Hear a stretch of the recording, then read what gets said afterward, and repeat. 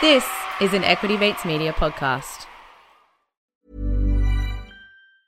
Quality sleep is essential. That's why the Sleep Number Smart Bed is designed for your ever-evolving sleep needs. Need a bed that's firmer or softer on either side? Helps you sleep at a comfortable temperature? Sleep Number Smart Beds let you individualize your comfort, so you sleep better together. J.D. Power ranks Sleep Number number 1 in customer satisfaction with mattresses purchased in-store. And now, save 50% on the Sleep Number Limited Edition Smart Bed for a limited time. For J.D. Power 2023 award information, visit jdpower.com/awards. Only at a Sleep Number store or sleepnumber.com.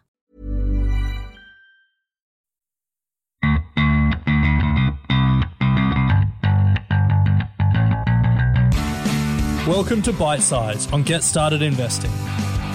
In this series, we feature some of our favourite lessons, quotes, and moments from the podcast. If you'd like to listen to the full episode, we've included the link in the show notes. Investing 101.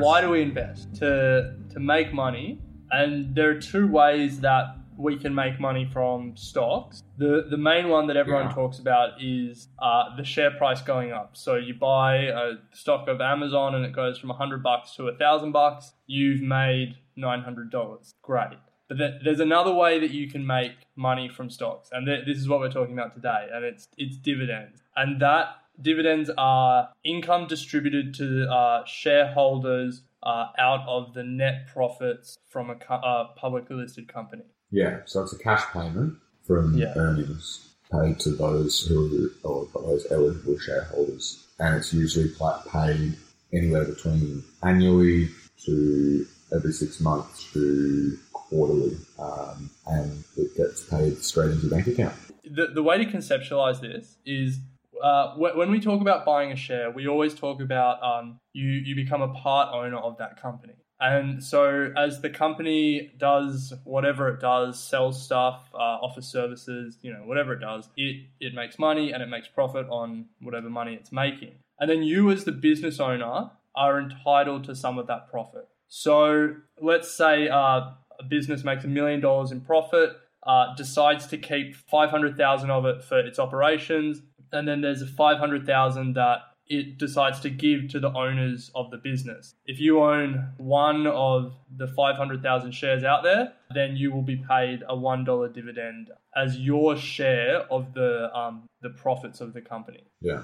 So historically, going back into the 20th century, dividend stocks were actually a major focus for investors because of this reason, because they generate a consistent recurring income, and more often than not, as people got closer to retirement age, these are the sorts of stocks, often blue chip stocks, that super funds and your mum and dad look to buy because they're not necessarily after the capital growth that you talked about at the start, Ren, which is one way to make money with stocks, but they're more looking for the income that stock provides. And so obviously the more shares you buy, as you were just saying there, you're a part owner, the more shares you buy in the company, the more you're going to get paid out.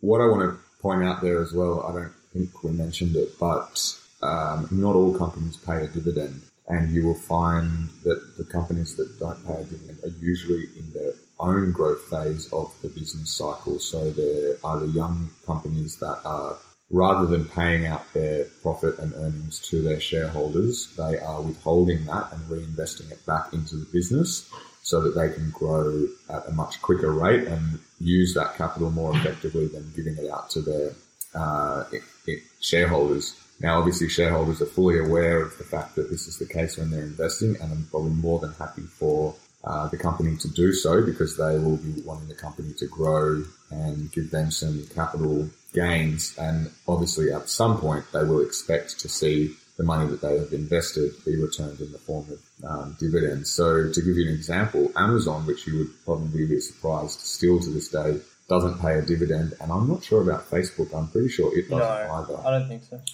You would think that both of them are in positions to certainly pay dividends because they have such high earnings, but they still firmly believe that they're in that tech sector and they're still in the growth phase of their business. They don't feel that they have hit maturity yet. And so they haven't been paying their shareholders dividends, although their shareholders have been rewarded handsomely with capital growth. So you do hear some calls from investors for them to start paying dividends, but they're not. So those are probably two more outlying examples, but a lot of the smaller companies don't pay dividends. It's the ones that, as you said, run, Sydney Airport and Woolworths and BHP, those that are there, they're not going to blow up, they're not going to fail, and they're the ones rewarding their shareholders with dividends. And we should also talk about Australia versus the rest of the world, I guess, because Australian investors love dividend.